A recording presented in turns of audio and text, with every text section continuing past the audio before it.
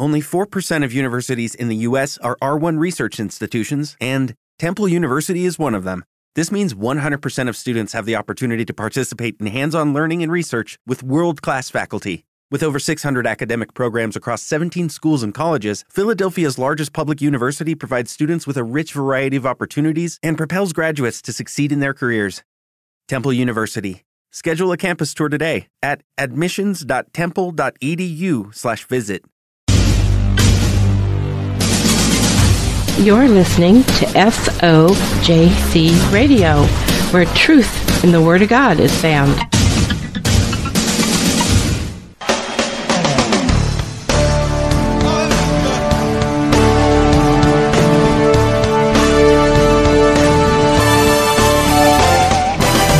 declare that the kingdom of God is here. Good morning, and welcome to Fojc Radio Church. Grab your Bible and your pens and your paper, and when 2 or 3 are gathered in His name, the Lord is right here with us. So thank you for joining us, and here's Brother David. We declare that the kingdom of God is here. We declare that the kingdom of God is here. Among you. Good morning and welcome to the March 22nd, 2015 edition of Fojc Radio Church. I am David Carrico, and for the next hour we are going to be studying the Word of God. What exciting times we live in, and what a great honor it is to serve the Lord in this day and time. It's truly exciting, and I just want to say on a personal note, yesterday Donna and I celebrated our 35th wedding anniversary, and I think it's the best anniversary we've ever celebrated, and it was made just a little bit sweeter by some of our very good friends and listeners that blessed us, and we just want to thank you so much for that. It was just such a blessing, such a special time and a special blessing, and there are so many things going on. We had our total solar eclipse on March the 20th. We have all the drama with Israel going on, and we've got the Passover and the blood moon right around the corner. And I want to add something to your list of things to look at and keep an eye on. And this is something that a lot of people are missing. And it's those things that slip through the cracks that really get you. But tomorrow is the scheduled startup date for the Hadron Collider in CERN. And I believe that this is a very integral part of the big picture of what's going on. And we're going to be talking more in detail about that probably next week. I don't know if we'll get to it this week or not. It very much fits in with the topic that we're going to be studying. And this morning, we are going to begin a new prophetic series that's going to take us a while to flesh out. And it's going to be entitled The Ascent of the False Prophet. The Ascent of the False Prophet. And we're going, as we do, to prepare our hearts to receive the Word this morning with the time of worship. Then we will be right back with our lesson this morning, The Ascent of the False Prophet. Praise the Lord. We're going to go to the Lord in prayer this morning. Brother Gary requested prayer for some people that he's dealing with on the issue of the King James Bible, and my goodness, if we can't even get people in the right Bible, how hard is it going to be for them to make it? My goodness, it'd be like trying to go to a gunfight with an unloaded gun, and we need our guns loaded, I guarantee you. But let's go to the Lord in prayer this morning. Heavenly Father, we do thank you for each and every one gathered here this morning. We feel an air of excitement and anticipation with what you're going to do this morning. And Lord, we just pray that you help Don and I as we put forth this broadcast this morning. We ask that you help Gary, give him wisdom in the battle that he's fighting, and each and every one of our listeners in that which they are striving to do for you. Lord, just give them an encouragement and an extra blessing and an extra anointing of your Spirit this morning. Lord, we just pray for that mighty move of your Spirit, and we'll give you the praise for everything good that happens In Jesus' name we pray. Amen and amen. And we are going to begin a prophetic series this morning called The Ascent of the False Prophet. And this is not only going to be a teaching on prophecy, but it's going to expose evil, and it's also going to tell on the devil, but it's also going to tell you what God is doing about what the devil's doing. And that's the most important thing, isn't it? If all we do, and I know ministries like that, I mean, all they do is expose evil, and we are supposed to expose evil, but if you don't give the solution, you're just going to be left in a morass of despair. So the most important thing, and we're going to be interlacing some essential spiritual warfare concepts throughout this lesson to enable us to knock down those fiery darts of the enemy. Now, we're going to begin in Daniel chapter 8, and we're going to read verse 9 through 12. And this is the basic text we're going to work from our lesson on the ascent of the false prophet. And the scripture says here, "And out of one of them came forth a little horn, which waxed exceeding great toward the south, and toward the east, and toward the pleasant land. And it waxed great, even to the host of heaven. And it cast down some of the host and of the stars to the ground, and stamped upon them. Yea, he magnified himself, even to the prince of the host. And by him the daily sacrifice was taken away, and the place of his sanctuary was cast down, and an host was given him against the daily sacrifice by reason of transgression, and it cast down the truth to the ground, and it practiced and prospered." Now, we're going to be dealing in layered truths in this series. Precept is built upon precept and line upon line. And you have to build just like you're building building blocks. So I'm going to try to very clearly establish each precept before we take the step to the next one. And I want you to see the clear, solid biblical footing we're on for everything that we do and every step that we take. Because whenever you have any unbiblical precept anywhere in your layered precepts, of course your whole concept is just wrong and in error. So the first thing we're going to do is we are going to identify who this little horn is. Now, let's go to Revelation chapter 13 and verse 1. And we're going to read 4 scriptures to positively identify who this little horn is. He is almost universally misidentified by modern Bible prophecy teachers. He is almost universally said to be the first beast of Revelation 13, the military leader. He is not. He is the false prophet. And when we study the Word of God, and when most people study prophecy, the most teachers out there that are teaching on Bible prophecy are dispensational pre-trib, or they are dispensational mid-trib. And there's a lot of people that teach the mid-trib or the pre-wrath, and it's just dispensationalism with the timing of the rapture moved back just a little bit. And what we have to do, we have to divorce ourselves from these systems of interpretation that have been devised by man. We have to step back from that and from almost everything that we hear, and we have to let the Word of God speak to us. And when we can do that, we are positioning ourselves for rich, powerful revelation from the Word of God. And you just have to be willing to accept what the Word of God says instead of what you're being told by so many people. Now, Revelation chapter 13, verse 1. "And I stood upon the sand of the sea, and saw a beast rise up out of the sea, having 7 heads and 10 horns, and upon his horns 10 crowns, and upon his heads the name of blasphemy. Now, Revelation 13:1, all we need to know is that he comes out of the sea. Now, Revelation chapter 13, verse 11. And I beheld another beast. This is beast number 2. The first beast is the military political leader, and I'll give you the short version. He will be one of the presidents of the United States, and we're gonna deal with that. You can establish that from Scripture also. And Revelation 13:11.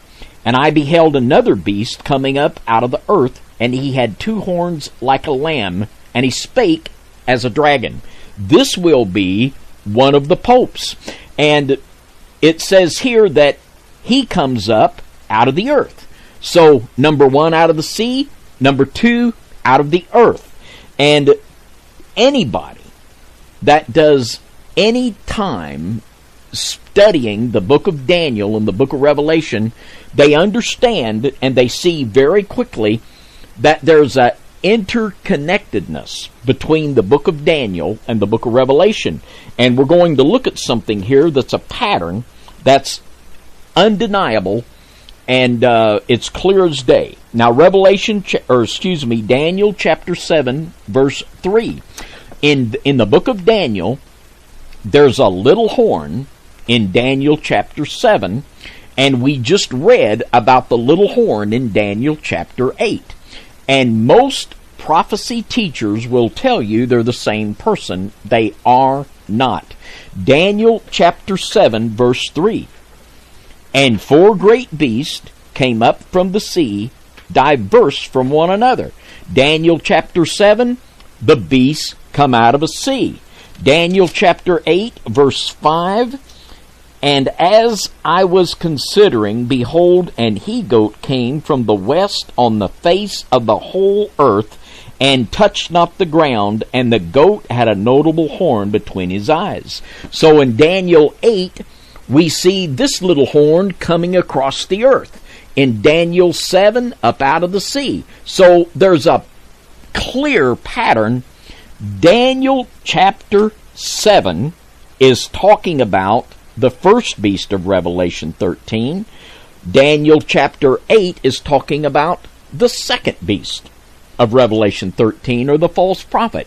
So when we read Daniel chapter 8, we are reading a prophecy of the false prophet. And now that we have identified who this guy is, let's look what this text says that he will do. Now let's read again Daniel chapter 8, and let's look at verse 9. Now, it says, and out of one of them came forth a little horn. Now, the goat, and I'll just give you the short version. In Daniel chapter 8, the he-goat represents the empire of Alexander the Great. And when Alexander died, his empire was divided under 4 generals. Now, the one that came out, when Alexander had his empire, he conquered Italy.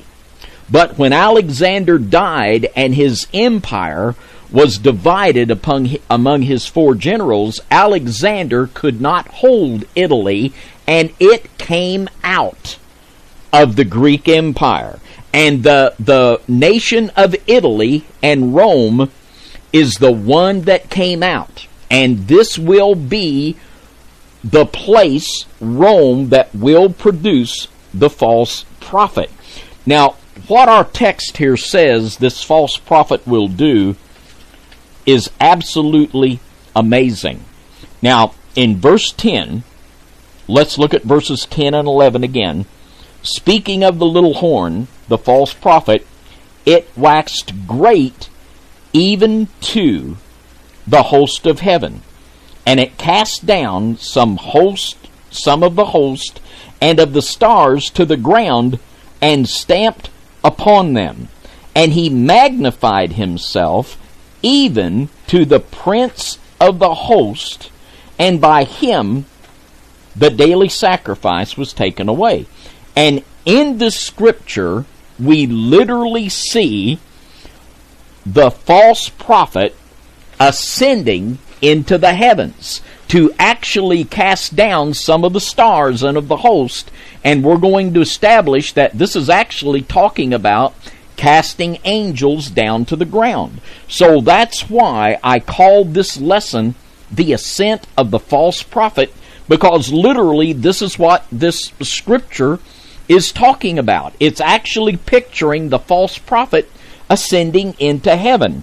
And what we are going to see in this week and in the coming weeks is that this is happening right now, and that there are things that we can see going on in our world that very much let us know this. And considering Pope Francis, I cannot say that he is the false prophet yet, but I will say he wants to be. He wants to be the false prophet. And we're going to be really putting some flesh on that as we go on. Now, it says here in Daniel chapter 8, it says that, and I want to read it again in verse 10, it says, "And it waxed great even to the host of heaven, and it cast some of the host and of the stars to the ground." Now, let's go to the scripture and let's firmly establish what the host of heaven is. Let's go to Jeremiah. And as we go, I want to try to not hurry and give the clear scriptural foundation each step of the way. And we're going to come up with some amazing conclusions. In Jeremiah chapter 19 and verse 13, the scripture says, "And the houses of Jerusalem and the houses of the kings of Judah shall be defiled as the place of Tophet, because of all the houses upon whose roofs they have burned incense unto all the host of heaven, and have poured out drink offerings unto other gods." Now, the host of heaven was the sun, the moon, and all of the stars that they worshipped and they poured out incense to. And more than that, the stars in Scripture and in the occult represents angels. And in the occult system, they correlated, like we've talked before, how that the worship of Lucifer was connected with the worship of the planet Venus. And when the planet Venus, and literally in Isaiah 14:12, Hallel ben Shahar was a designation of the planet Venus. And how that when the ancient astronomers and astrologers, they would trace the star chart of Venus, sometimes it was a morning star, sometimes it was an evening star. And when you would draw it out, it looked like the head of a bull with two horns. And this is why the worship of the bull and of the calf, we've talked about that, is so prevalent in paganism. Now, Jeremiah chapter 44. Jeremiah chapter 44. Let's look at verses 17 through 19. "But we will certainly do whatsoever thing goeth forth out of our own mouth, to burn incense unto the Queen of heaven." Now, always connected with the worship of the host of heaven, which is the stars, and when they worshipped a star and a planet, they understood that there was a devil and a fallen angel associated with that star and that planet, as Lucifer with the planet Venus, etc., etc. And here we see that the worship of the goddess is always connected to the worship of the host of heaven. And of course today, with the Pope worshiping the BVM, the Mary of Catholicism. This isn't the Mary of Scripture, but she is just the satanic reincarnation of all of the goddesses of the mystery religions, whether it be Isis or whether it be Semiramis or what have you, Ashtoreth, on and on and on. Now, in Isaiah chapter 24, and verse 21. We see that God, when he brings his final judgment, that he is not only going to punish the kings of the earth, but he's going to bring these fallen powers into judgment that have plagued mankind in the work of God. Isaiah chapter 20, verse 20 and 21. The earth shall reel to and fro like a drunkard. And I think we're going to start to see some shaking. And shall be removed like a cottage, for the transgression thereof shall be heavy upon it.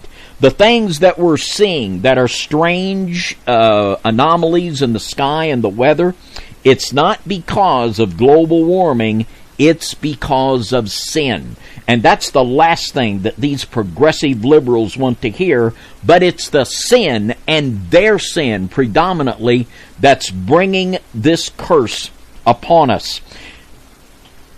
And the transgression thereof shall be heavy upon it, and it shall fall and not rise again. And it shall come to pass in that day that the Lord shall punish the host of the high ones that are on high, and the kings of the earth upon the earth.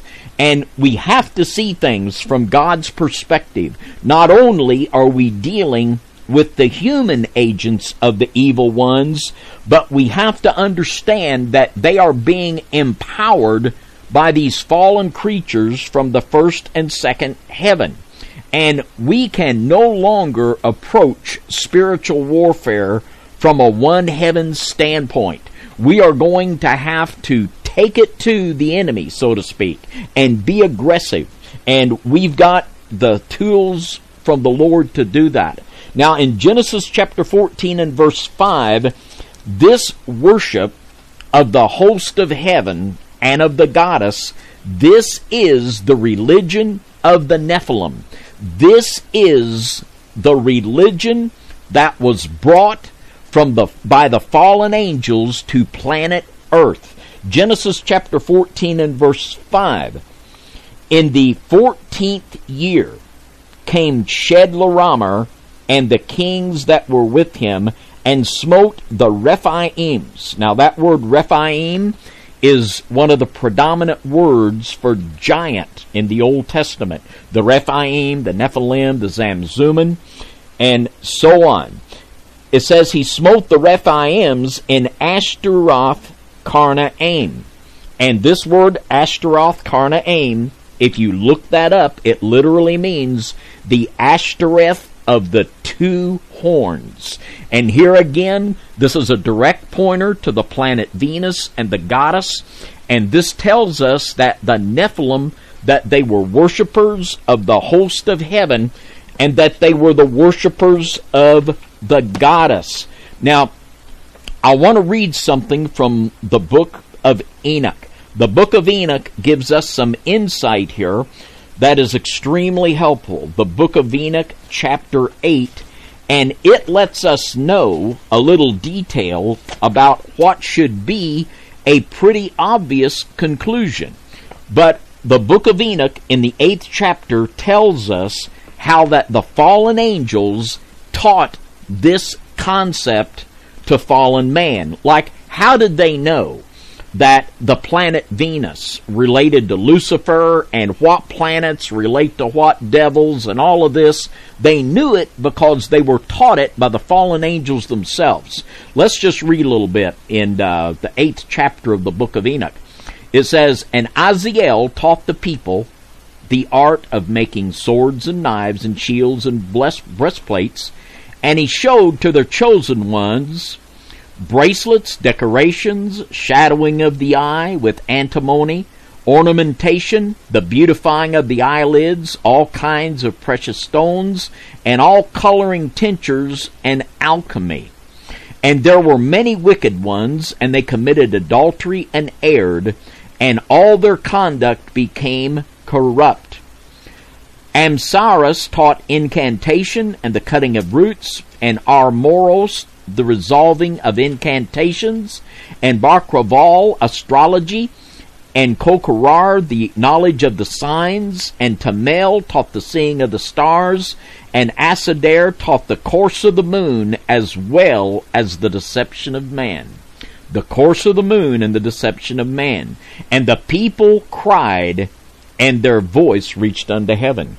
And we're dealing here with literally something that is from the bowels of hell itself. It is something that is very old, it's very ancient, and it's something that we're seeing manifest right before our eyes. And as I say, there are things, one of these which we'll talk about, and you might not get that connection, but I believe that CERN and HARP and several black science projects that are going on right now is very much connected with the ascent of the false prophet. Now, we are going to take our first break this morning, and when we come back, we are going to see that while these things that have been given by the fallen angels and by Satan unto the false prophet and his minions are very real and very powerful, that they pale in comparison with what God has given to us. And we might be discouraged and we might be fearful this morning if we did not know the mighty, mighty workings that the Lord has given to us. So that's what we're going to be looking at in when we come back, and we are going to see some very, very specific spiritual warfare tactics that directly counteract and pull down the ascent of the false prophet. And we will be right back after this short break. Well, welcome back to the March 22nd edition of FOJC Radio Church. We really are so thankful and so very, very grateful to each and every one of you that studies with us and lifts us up in prayer. And we just really love you so very, very much. Now, people that are familiar with Scripture will recognize immediately that what the Bible says of the false prophet, this has all happened before. And as I say, not many people are going to get this, because not very many people are going to figure out that it's the false prophet being spoken of in Daniel chapter 8. They usually has this as beast number one, the military political guy. But once we establish that, we immediately recognize, well, this has all happened before. Now, who else was it that ascended into heaven and wanted to exalt his throne above the stars of God? And of course, this was Lucifer. And Lucifer is the type of the false prophet. And another big thing here, most people won't get that either, because they cannot separate Lucifer from Satan in their mind. So they're not going to get this either. And whenever, and you know, if somebody thinks that Lucifer's Satan just because somebody told them that and they believed it and never questioned it, this isn't going to cause them to lose their soul. They're doing the best they can, hopefully. But when you don't understand these truths, these are important precepts that are going to lead you to higher truths. And this is just another good example of it. Without being able to differentiate Lucifer from Satan, the big picture of what's going on here in the ascent of the false prophet doesn't come clearly into view. But what I want to concentrate, and we'll have a lot more to say about that in next week or the week following, but what I want to look at is that which God has done in giving his people a way to combat this. And I want to go to John chapter 3, and I want to look at verse 12 and 13. And these are two of the most profound scriptures in the Word of God, right in the 3rd chapter of John. John chapter 3 and verse 12. If I have told you earthly things, and ye believe not, how shall ye believe if I tell you of heavenly things? And this is in our Lord's discourse with Nicodemus. And he was saying, Nicodemus, you need to be born again. He was talking spiritual, well, how can I go into my mother's womb? He was thinking natural. Jesus was talking spiritual. And now, this morning, I want to tell you about heavenly things. And I do want you to believe me. And I want us to lift our vision higher and get it off of this earthly plane and to see that which the Lord has done for us. Now, in verse 13, this is the most amazing scripture. And no man hath ascended up to heaven, but he that came down from heaven, even the Son of Man, which is in heaven. Now, Lucifer ascended into heaven, but he got smacked down real quick. He got smacked down and he got judged. It didn't work out real well for him. And neither will it work out real well for the false prophet either. And while they tried to ascend to heaven and failed, here our Lord says that he ascended into heaven and he is now enthroned at the right hand of God. Now, just look at this scripture for just a moment and just meditate on this a little bit. And of course, Jesus is the Son of Man, but Jesus spoke of himself of being on the earth and in heaven at the same time. Now, listen to this. And this is exactly what Jesus is saying, that he was on earth and in heaven at the same time. Let's read verse 13 again, John 3:13. And no man hath ascended up to heaven, but he that came down from heaven, even the Son of Man, which is in heaven. Now, we're going to understand what that means, and we're going to understand what that means for us. Now, let's go back to Revelation 13.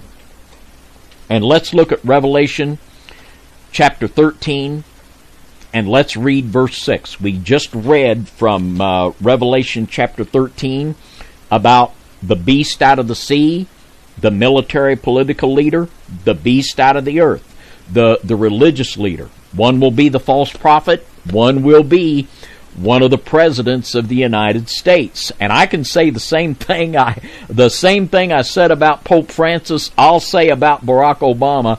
I don't know if he is the beast, but I think he wants to be. I tell you, it's just amazing what this guy's doing. Just absolutely amazing. It's just unbelievable as we see this unfold. But let's look at Revelation chapter 13 and verse 6. And he opened his mouth in blasphemy against God. This is speaking of the first beast.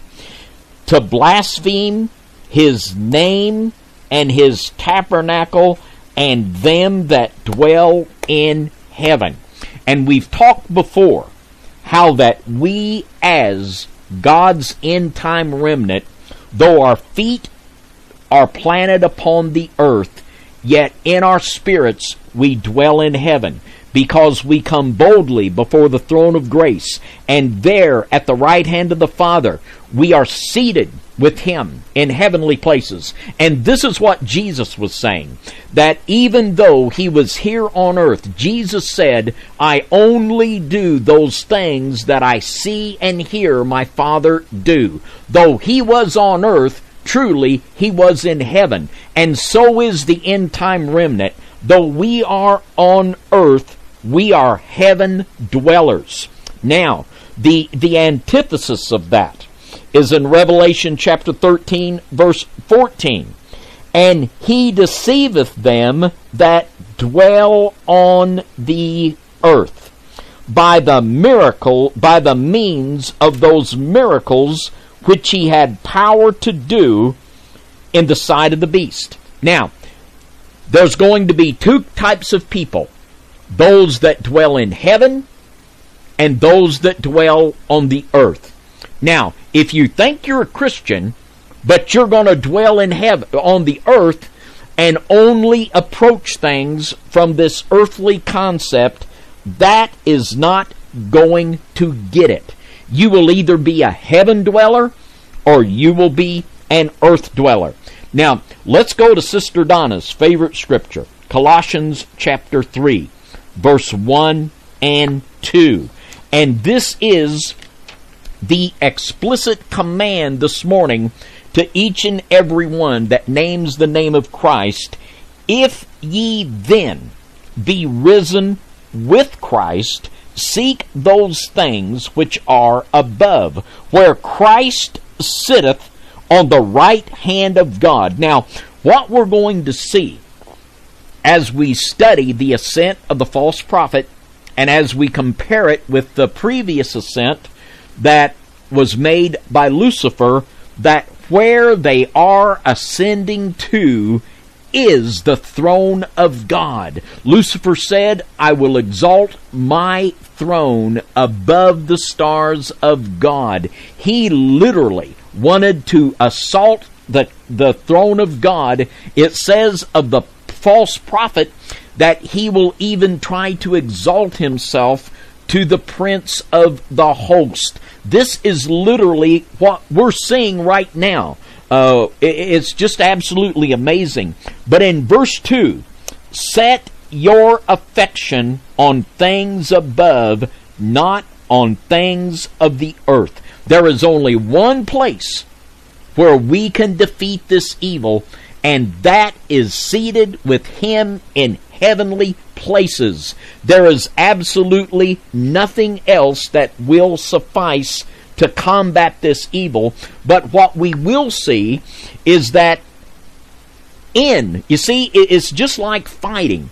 We fight from a position of victory. It's just like when you fight a battle. You don't fight in the valley, you get up on the mountaintop.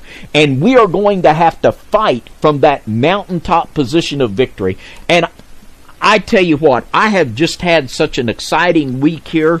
I have just absolutely been experiencing an open heaven. And I'm going to be sharing with you some of the things I believe the Lord is sharing with me.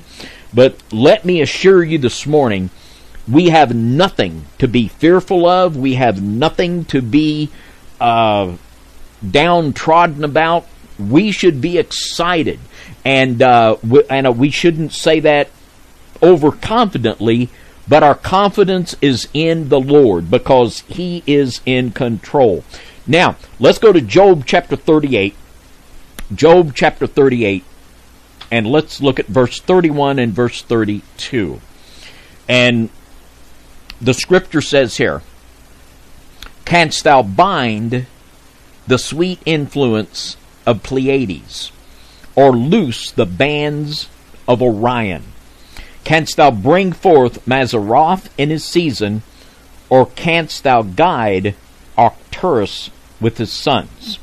And these are the words of Jehovah unto Job, that at the end of Job's trial, the Lord revealed himself unto him and give him a couple chapters of teaching.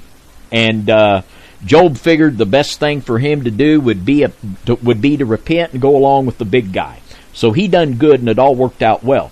But there's something amazing in this verse, and this verse is so. The book of Job was written before the flood of Noah. I can establish that beyond a shadow of doubt. It's antediluvian, before Noah's flood. Now, when it says here, the sweet influence of the Pleiades, this is a constellation known as the seven stars. The seven stars. And when the Pleiades rise, this is in the springtime. And the ancient astronomers and astrologers, they associated the rise of these seven stars with the sweet influence of the spring. Now, Orion is a star that's known as the giant. Ding, ding, ding. And the giant, when it would rise, it would be associated with the beginning of the winter season. And here the Lord is asking Job, can you bind and loose these forces. And Job couldn't do it. He didn't understand how to do it, but now Jesus says that we can do it. Now, let's look at 1 Thessalonians chapter 5 and verse 1. 1 Thessalonians chapter 5 and verse 1. And I believe part of this is why I have just been absolutely, I can't exclaim it any other way.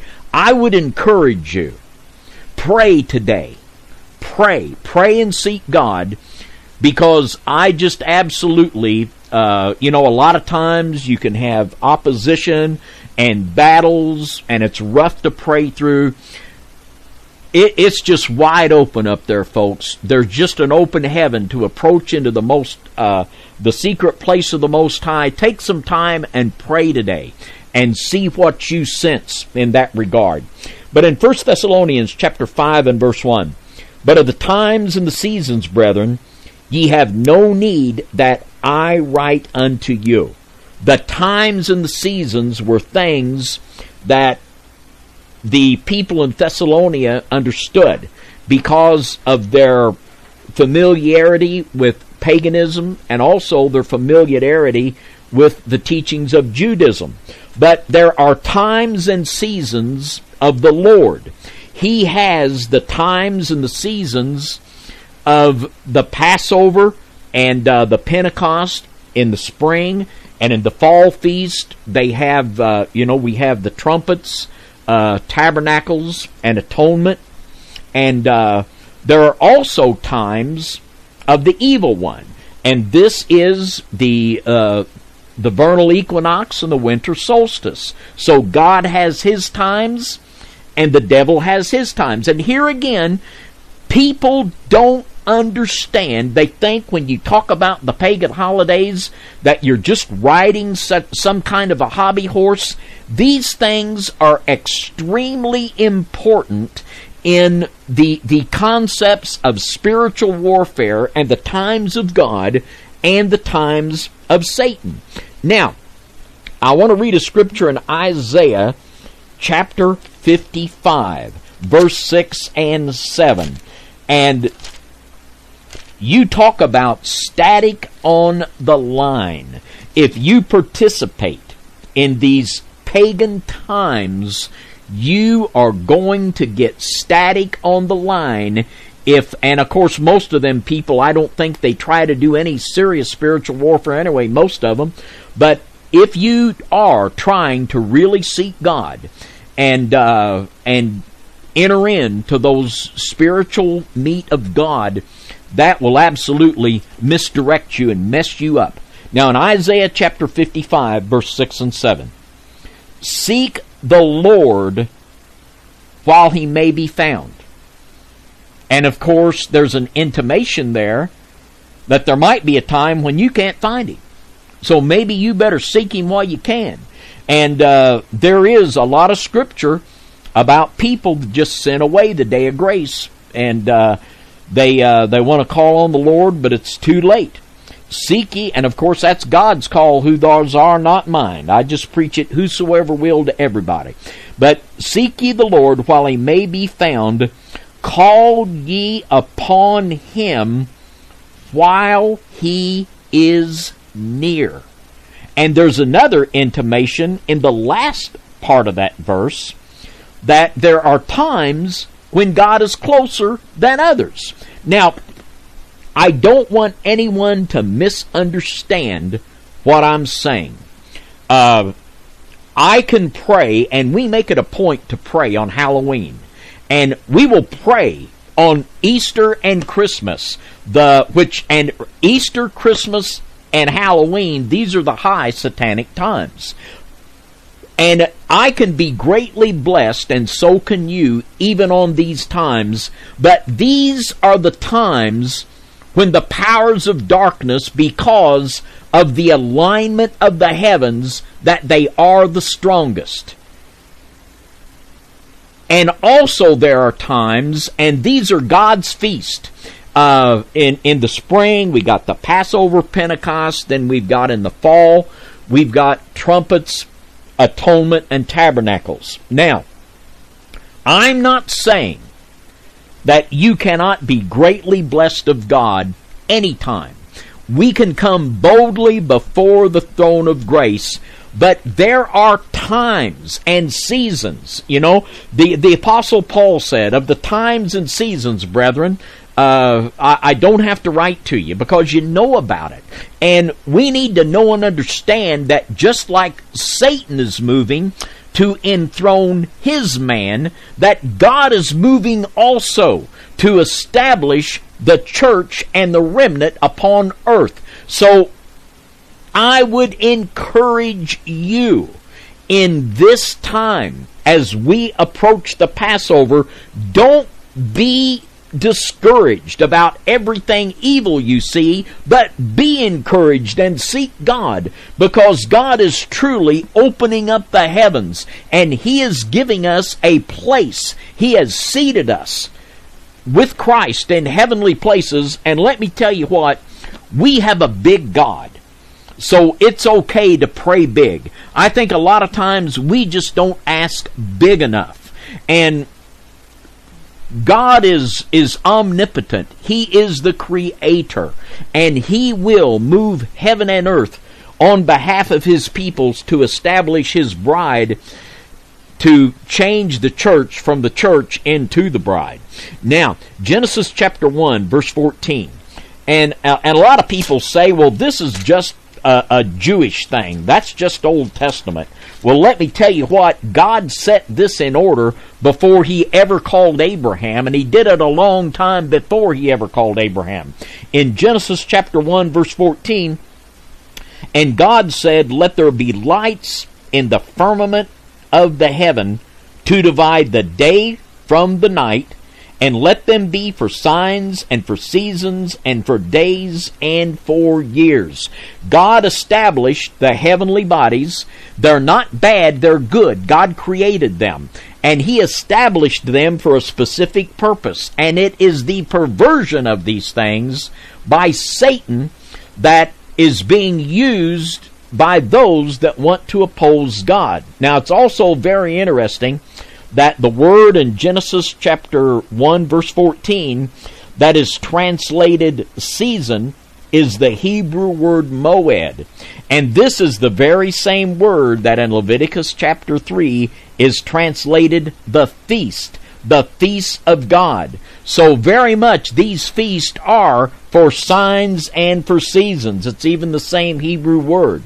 Now, in Revelation chapter 1 verse 20, and now it starts getting real good. And you see here the Pleiades. Canst thou loose the sweet influence of the Pleiades? And the Pleiades were known as the seven stars. And the seven stars, and I think this is cool too, 6 of them were visible to the naked eye, but 1 of them was invisible. I like that. But in Revelation chapter 1 and verse 20, what are the 7 stars?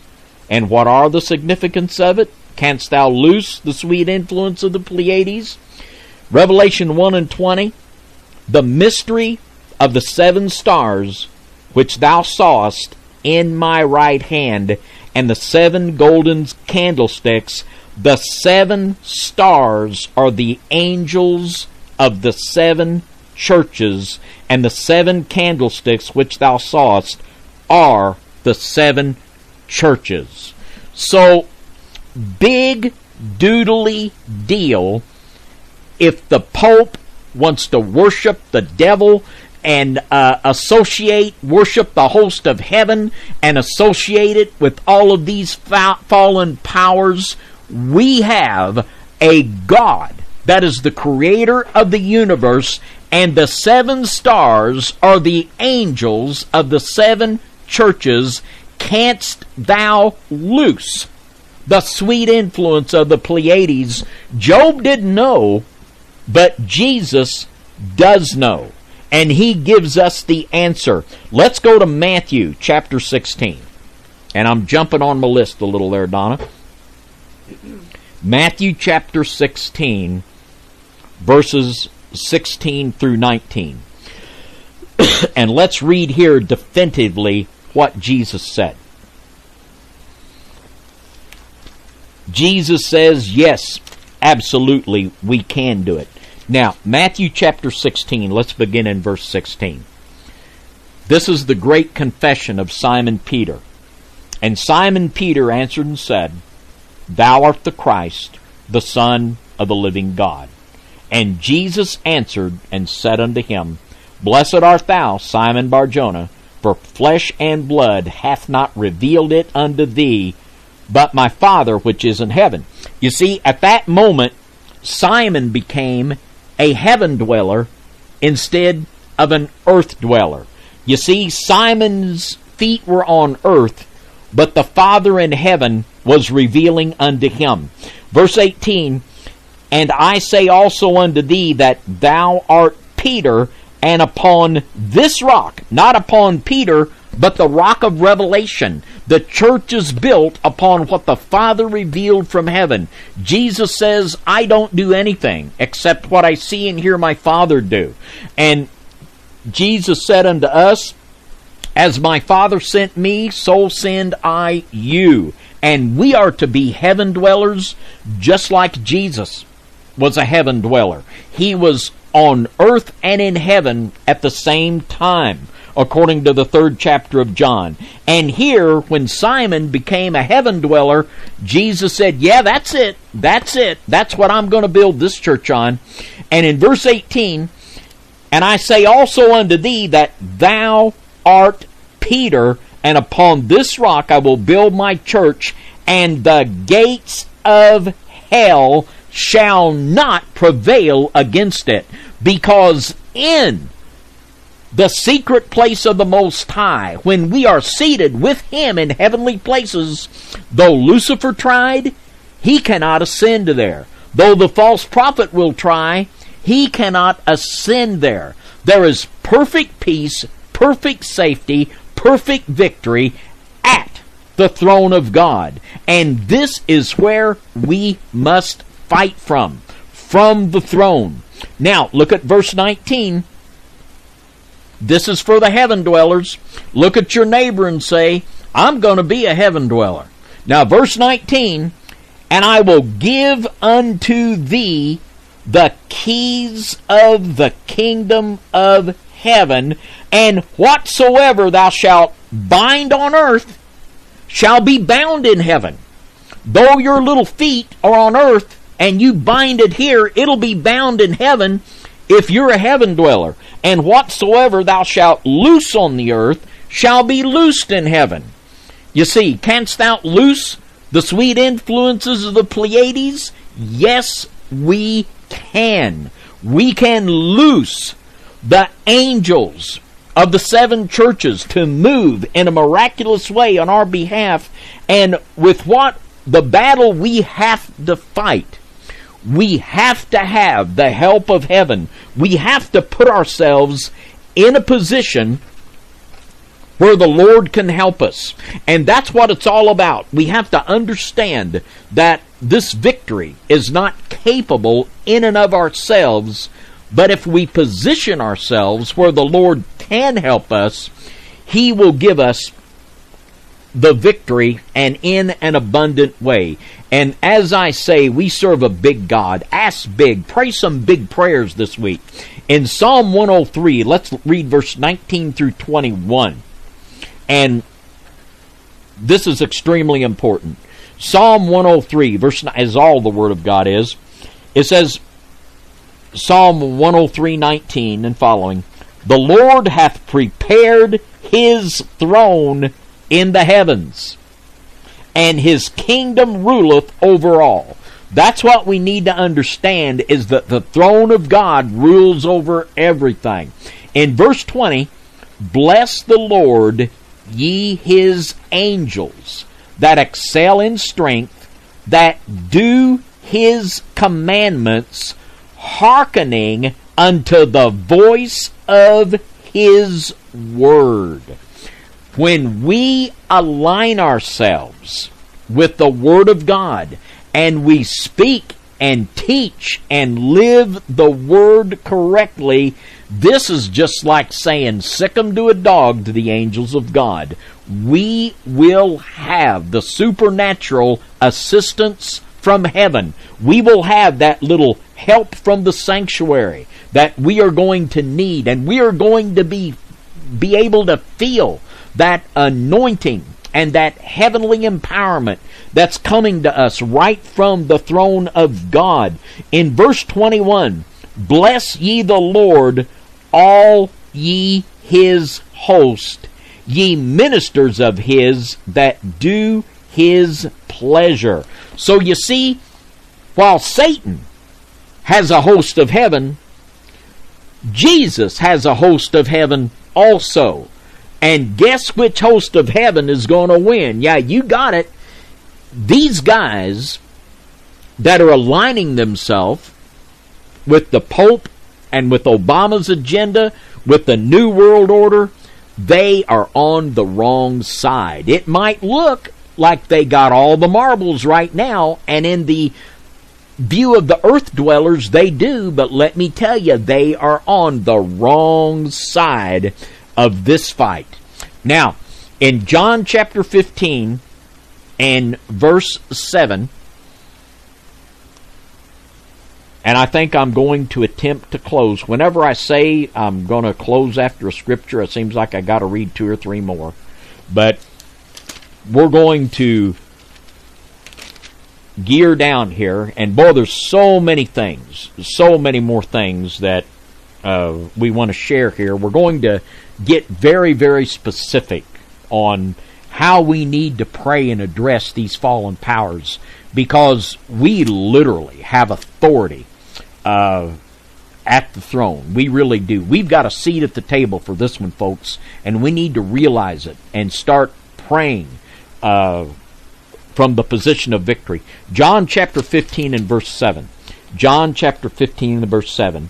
And we read in the 103rd Psalm how that the angels of God are activated by the Word of God.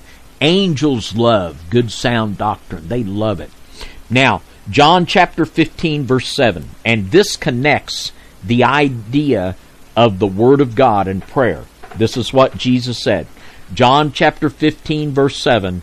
If ye abide in me, and my words abide in you, ye shall ask what ye will, and it shall be done unto you. Wow. It's so important that we understand that the doctrine of Christ is our main anchor, our main motivation. And when we anchor ourselves in the doctrine of Christ and the work on the cross and the example of our Lord, we will see the revelation of God flow and flow and flow and open up to us. And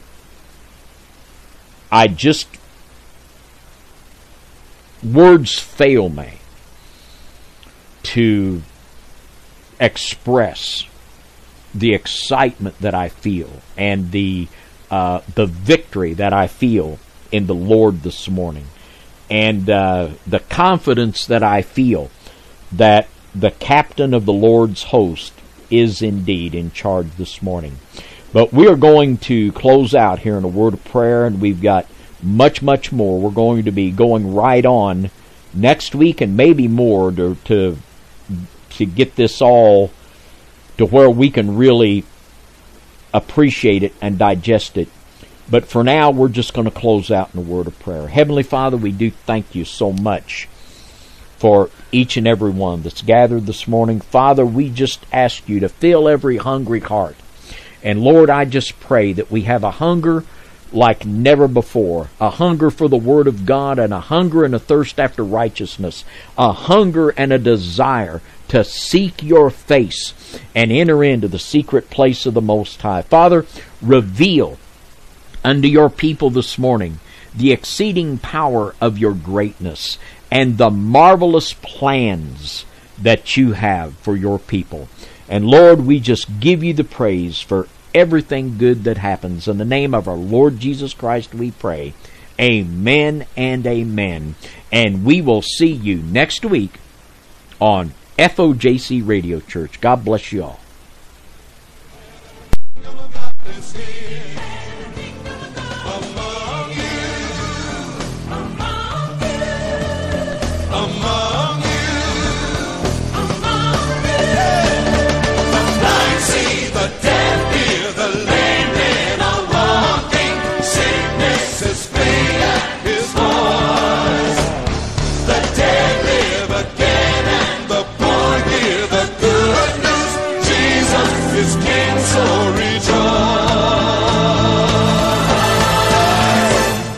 Thank you for being a part of FOJC Radio Church. You can contact us at FOJC, Post Office Box 4174, Evansville, Indiana 47724-4174. Or you can call us at area code 812-473-3735. Or you can email us at lastdayschurch@cs.com. Or you can check out our website at www.ritualabusefree.org. That's all one word, ritualabusefree.org. That's ritualabusefree.org. And please remember to tune in next Sunday at 9 a.m. Central Time. Thanks and God bless. We declare that the kingdom of God is here among you.